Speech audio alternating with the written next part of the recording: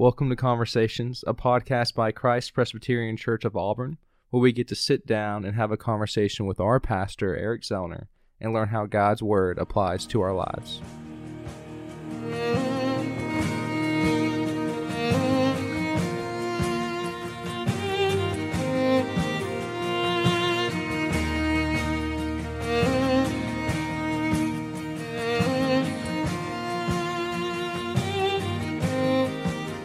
Welcome back to Conversations. My name is Will Levan. I'm sitting here with my pastor, Eric Zellner. How are you doing today? I'm good. How are you, Will? I'm doing great. For the listener, today's podcast will be a little different than we've done in the past couple months. We're taking a break from our normal series that we've been doing of false gospels in Auburn, and we are actually diving straight into the moment of life all of us are in right now, Christmas, and more specifically, how to spiritually navigate Christmas. So, Pastor Zellner, how do you spiritually navigate Christmas? Yeah, I think it's the purpose of titling it that way, Will, is because I have not been very good at this for most of my life. In fact, even as I was taking notes and trying to prepare for this, I thought I'm about the last guy on the planet that needs to be talking about how to spiritually navigate Christmas. And the reason is I think I'm easily distracted on lesser things. This microphone is jumping on me. It keeps turning. So we'll keep rolling and I'll keep talking. But the thing that first strikes me, I'm going to break this down into broad principles that we want to cover, and then I'll talk about some practical ways. So principles and practical. The first is mainly a posture of heart. I would just encourage our people by way of broad principle.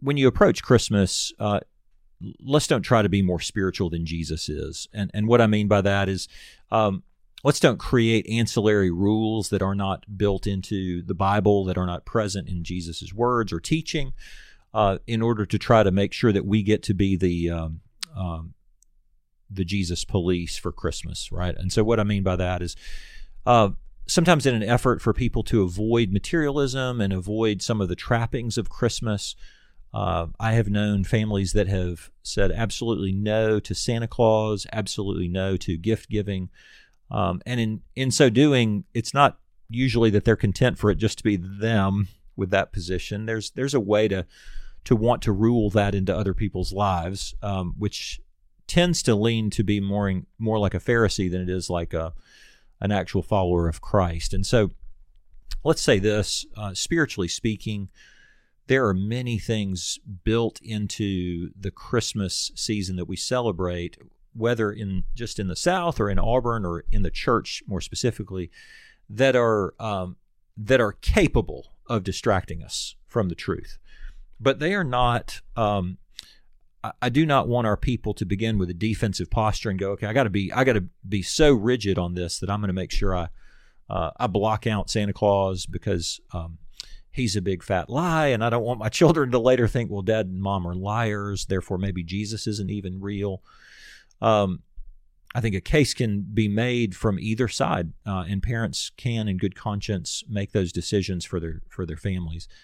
And one of the tenets of the PCA, it's written in the Book of Church Order, is that Jesus alone is the Lord of the conscience.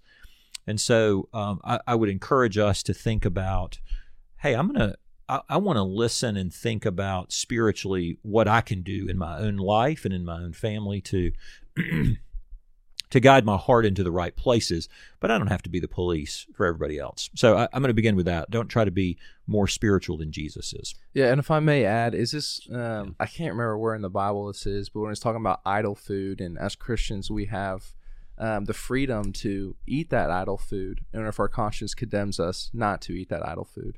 Yeah, I mean that's a Corinthian conversation, and it's exactly right. That's where many of the pastors who stand this way come to that conclusion, right? There's these things are not in themselves bad. Is materialism bad? Yes. Is giving gifts bad? No. Right? Is receiving gifts bad? No. Is the concept of putting stockings out and even pretending like there's a large man who's going to come down my chimney and fill them up. I I think parents are wise enough to figure out how to think through that and how to teach their children that. I know one pastor who said, what you're doing is you're teaching them to exercise a muscle of faith, that is to believe something that's hard to believe. And then a friend of mine commented, well, then we might be pulling that muscle of faith out from under them if we later tell them that Santa Claus is not real. So anyway, I say that simply because Jesus is the Lord of the conscience. Guide your own heart, because that's plenty, and then care for your family. And that's the first place to start by way of principle. The second one is, I think it's important for us to think about, by way of principle, having a measure of sensitivity about where our eyes go and how our heart follows that, so that we do not get carried away into the things that can easily kind of distract and own us this time of year. So the natural, based on this particular principle, the natural thought is, well, like children might easily get consumed by presents and think that Christmas is all about the presents. Their eyes are staring at what they're going to get. They're thinking about what they hope they get. Then they begin to feel a measure of bitterness if they don't get it. Right? So it's easy to see those kinds of concerns for children. It's often hard for us as adults to recognize that some of those same trappings are present for us as well. Here's two examples. You may be able to put family in its proper context, but it's also possible to fix your eyes squarely on family and think in terms of, hey, Christmas for me is just about getting to spend time with my family. And family might be good and wonderful. It might be dysfunctional and difficult. But if you place all of your weight into the family portion of Christmas, then you're staring at something that's still not Christ. And even if you've got the sweetest, most godly family in the world, family isn't the same as Christ. And so it's important, even as parents, to make sure that we do not, as adults, we don't just simply shift our attention and place our heart in the hope that our family is going to be the ultimate happiness for me this time of year. Another one that I think adults of any sort could fall into is coming into Christmas with a posture of tradition, or this is the way things ought to be, meaning fixing our eyes on what we remember of past Christmases or what we hope for Christmases to come, whereby what we're really doing is putting in place an imaginary Christmas scenario whereby I come away and there was no sin and everything was happy, everybody laughed and ate well, and I gave gifts with the right posture of heart, and people gave to me with the right posture of heart, and I was a good receiver and a good giver. And I think what sometimes we're doing is we're placing on Christmas the hopes of utopia. We're placing on Christmas the weight of the new heavens and the new earth, if you know what I'm saying. This is a vacation time, and yet it's going to be fraught with failures. Yeah, this it comes some silly. My family used to just paintball on Christmas, but oh, that's funny. Kind of taking your principle, and this is again silly, but the warning is not to look back on last year's Christmas and say, well, paintball's the reason why it was so good. Yeah, and I think that's the heart of it, is just in order to make sure, okay, where are my eyes actually fixed? And so what I'm encouraging us with this second principle is just to be observant of the things where you're placing your hopes. If I was preaching this in a sermon, we'd call them what they are. They're manufactured idols for us. So if the first one is don't try to be more spiritual than Jesus, I think the second principle is just simply to be watchful of where your mind and your heart goes and what you're placing your hopes in. The third broad principle I would mention is that I think it's really important for us to build into this time of year or allow into your schedule some spiritual alone time. Not depending on how big your family is. If you are by yourself at Christmas, that's not going to be hard at all. You're going to actually need to think in terms of, okay, I need to be around God's people, and I want to try to do the opposite. But for those who have big families, in my own family, I know it's easy for us to get into the pattern of saying, oh, well, we all stayed up late, we spent time together, and we watched a fun movie, and that's actually wonderful. Like, there's absolutely nothing wrong with that. Problem is, if I have a hard time finding any space in my Christmas schedule for personal devotional time or alone time with the Lord, I just think it's spiritually draining. I'm reminded of the second line of Joy to the World, right? Joy to the world, the Lord is come. Let earth receive her King. Let every heart prepare him room, and heaven and nature sing. That phrase, let every heart prepare him room, is an important way to think about Christmas. Have I actually created space within my own heart, spiritually, within my own mind, where there's actually a spot for me to pause and enjoy the blessing of the spiritual aspect of my life? Because bluntly, working in a church, you would think that my whole job is to help people think spiritually at Christmas time. I have a hard time doing it myself. And it's not because of we're short on opportunities to worship. It's because it's super easy to fill your hours and your days with lots of things and then to neglect something that's actually really important this time of year. And so these are the principles, right? Don't be more spiritual than Jesus. Second, kind of notice where your eyes and your heart are going, and be watchful of that. Third, allowing or building in some spiritual alone time. And then coming off of that, I'd love to talk about the practical real quickly. And it's my hope that, and I think coming off of the one I just mentioned, right? Let every heart prepare him room. The first practical that I would mention for people, and again, this is just my own personal observation, right? I'm not giving a biblical exposition right now. But it seems to me that it's very important for us to slow down, not just in our actions, but also in our hearts, so that coming along with the allowing some spiritual alone time is that I actually would slow down in my schedule and maybe even carve out the things that are not essential or necessary. And then where am I creating a hurried and maybe harried pace to my Christmas season? So by way of practical, what would it look like in your own life to just think in terms of, hey, we're gonna slow down. We're not going to add in many additional things that are going to be counterproductive to our spiritual health. The second, which I think is practical, and again, these are not in an order that provides preeminence to one or the other. If it was, I should have begun with this. Public worship is just essential this time of year. What I say at the start of each worship service is true, that worship really is the one time when we get our eyes off of ourselves and all of the other things that consume our lives and our hearts.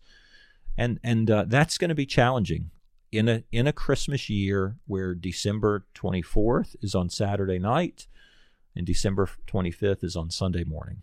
But if you want to provide an opportunity for your eyes to get off of the things that have the potential of being idols for you or owning you, then to be actively engaged in public worship is essential. So I would tell not just people who go to our church, but those others who might hear this, really do lean into the opportunities that your churches provide for Christmas Eve service, for worship on Christmas Day, even for the days and weeks leading up to Christmas. What opportunities are provided, take advantage of them. And it's really because we are made to be worshipers, and so we're going to worship something. And when we come to December 26th or January 2nd, and we exhale and we find ourselves spiritually exhausted, it may in fact be because we've neglected some of the present opportunities to just simply take our eyes off ourselves, off our children, off our spouses, and actually fix our eyes upon Christ. So, any comments there? I was about to ask, what is the meaning of Advent? Isn't it not to wait? Yeah. So Advent comes from this Latin word that means coming or to come, and so the posture that the church has often taken is that we're sitting in between his first coming and his second coming, and the heart direction is to be those who wait with expectancy. Which goes back to the idea of let every heart prepare him room. Am I looking at my own life and making space to wait upon the Lord? Well, and what a restful posture. Yeah, it would be. It would be when I say it that way, I think it would be if I would really lean into that. Right. You know? Yeah, I think if there's a lot of conversations that I've had over the years since we started this podcast that have made me say, oh boy, I'm probably not the guy to talk about this. But this is one that I really feel it pretty acutely. I don't usually think I do Christmas well. And even when I follow some of my own advice, I don't follow all of it. So the third is in the realm of practical. I've mentioned slow down. I've mentioned public worship. The third thing that I would mention for people is just to allow yourself some grace. When the way our Christmas is built in the culture and society that we live in, gift giving is huge for us. And I think it's really easy to have 5 people on your Christmas list or 25 people or 45 people, and you begin to think about those people as a check mark. I need to get Will taken care of. I need to get Susan taken care of. I need to get each of my children taken care of. And I do think it's easy to think of them as I need to get them finished up, right? I begin by saying, let's give ourselves some grace to just simply remember that oftentimes my motives can be skewed in how I give gifts. And so I forget what even the real purpose of giving gifts was in the beginning, right? Do I want to do something kind to them, for them? Do I want to show them how much I appreciate them? Do I want to surprise and excite them? When your heart is really fixed on that posture, then it's actually a joyful thing to do. When your heart is fixed on, oh goodness, I need to get this done, then in short, I think that sometimes what we do is we treat people as a project instead of like treating them as people who matter to us. So I would, how do you begin by saying, Eric, I thought you said we should give ourselves grace, and then you end with this this posture of heart. I think that what I'm trying to say then is you may not be able to do this perfectly. You may not be able to do it really well. But step back and allow yourself. There's people that we might like to do things for that we may just not be able to get to. Another thing that strikes me in this, Will, is that it would be easy for me to say, give yourself some grace, right? Not everybody needs to be purchased for. Not everybody do you need to buy for. It would be easy for me to say that because Susan Zellner does most of the purchasing of Christmas gifts for our children, for our family. And so, yeah, sure, Eric, it's easy for you to give yourself grace because somebody else is taking care of it. But what I guess what I'm getting at is, what would it look like for those who really are the gift givers to step back and go, okay, I don't have to go overboard. I can just give gifts that are thoughtful and careful, and take this list as a desire to do something kind as opposed to a project. I guess that's the heart of what I'm trying to say. And then the last of the practical is this. I would suggest that probably many believers approach Christmas much the same way that unbelievers do, and that is without any prayer. And I think it is probably very helpful for us to remember that the Lord Jesus, who left his Holy Spirit with us and who promises to be with us until he returns, is present with us as we even approach this Christmas season. And so it's important, I think, for us to say, I don't think I've ever prayed about Christmas and about my heart at this time of year. I don't know if I've ever paused to say, Lord, would you help me approach this in a manner that really is glorifying to you, so that my heart's not owned and carried away by silly things, but that really I do see Christ here.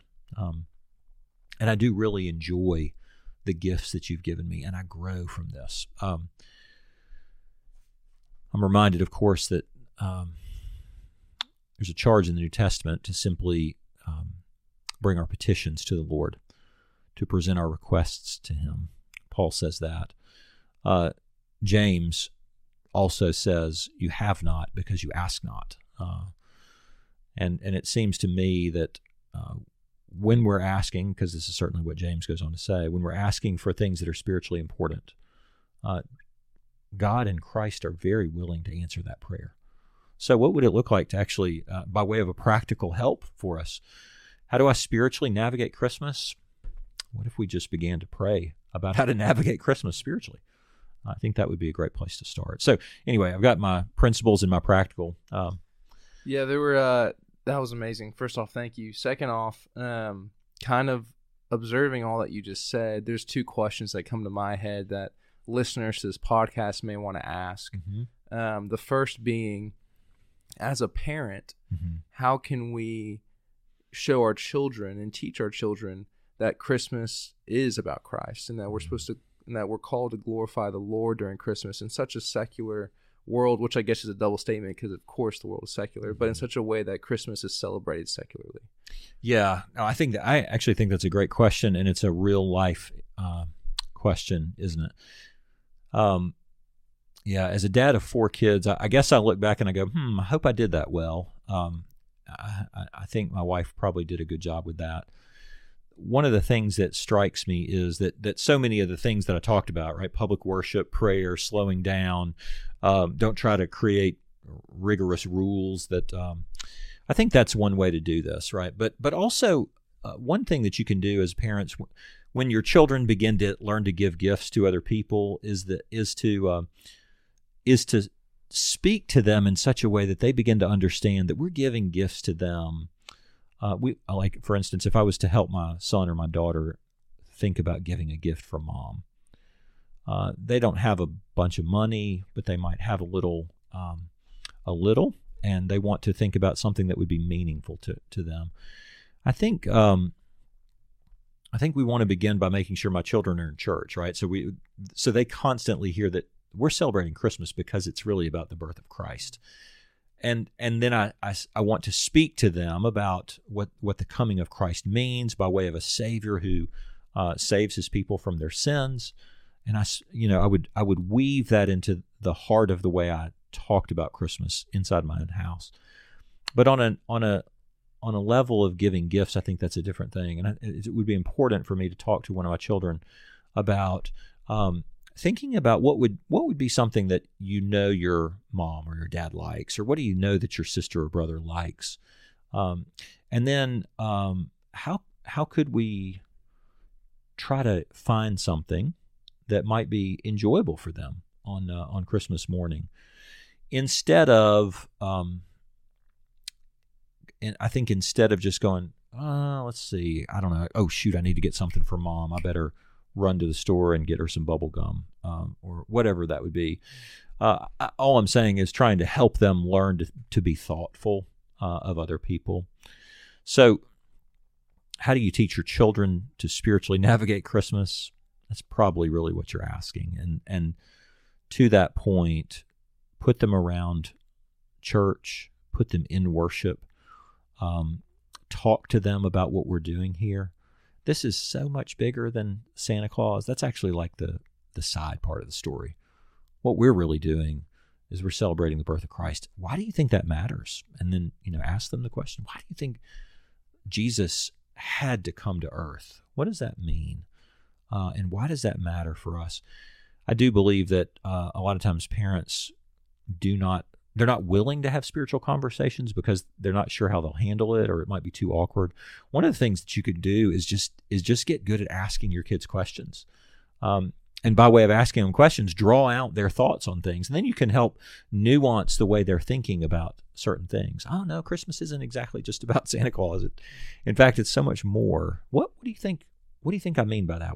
What more is Christmas about? Asking them good questions and kind of helping to direct their thinking, I think, is a good way to approach that. And then not getting mom bubblegum, of course. Unless mom loves bubblegum, right? That's right. That's right. And then the second question that I had, and this is more for college students who, coming into college, we're not followers of Christ, and then we're called to Christ in college, who may be going home during this Christmas break to a family who aren't followers of Christ and celebrate Christianity very secularly, and there really is no talk of Jesus. Yeah. How can they seek to glorify God within where God has them with their family? Yeah. And I think that's actually a really good question, because I'm certain that there's listeners who we have that's their story. Let me say this. You're not probably going to be able to undo who your family has been by virtue of, just a sudden, it's Christmas time, I got 2 weeks, I'm going to change my family. But I do think you can think in terms of, okay, who has Christ now made you to be? And who are you as a believing college student?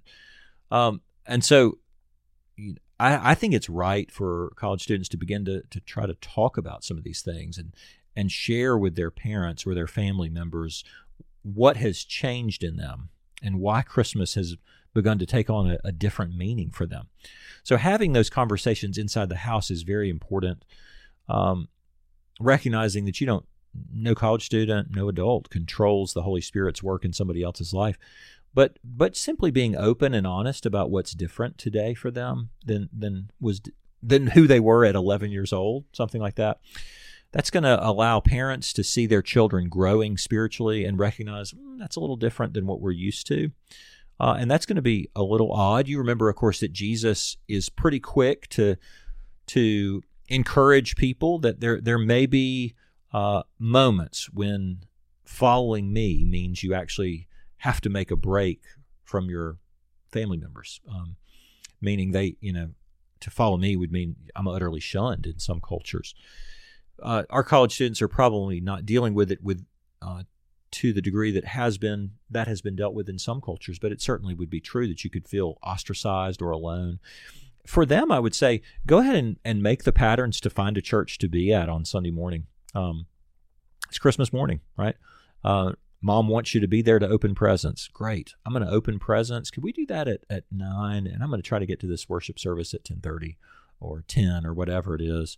And so coming home, I'm going to glorify the Lord during Christmas. I'm going to spiritually nurture the deep places of my heart and not just lay those aside and go, well, I'm going to be a member of the so-and-so family more than I'm going to be a follower of Christ.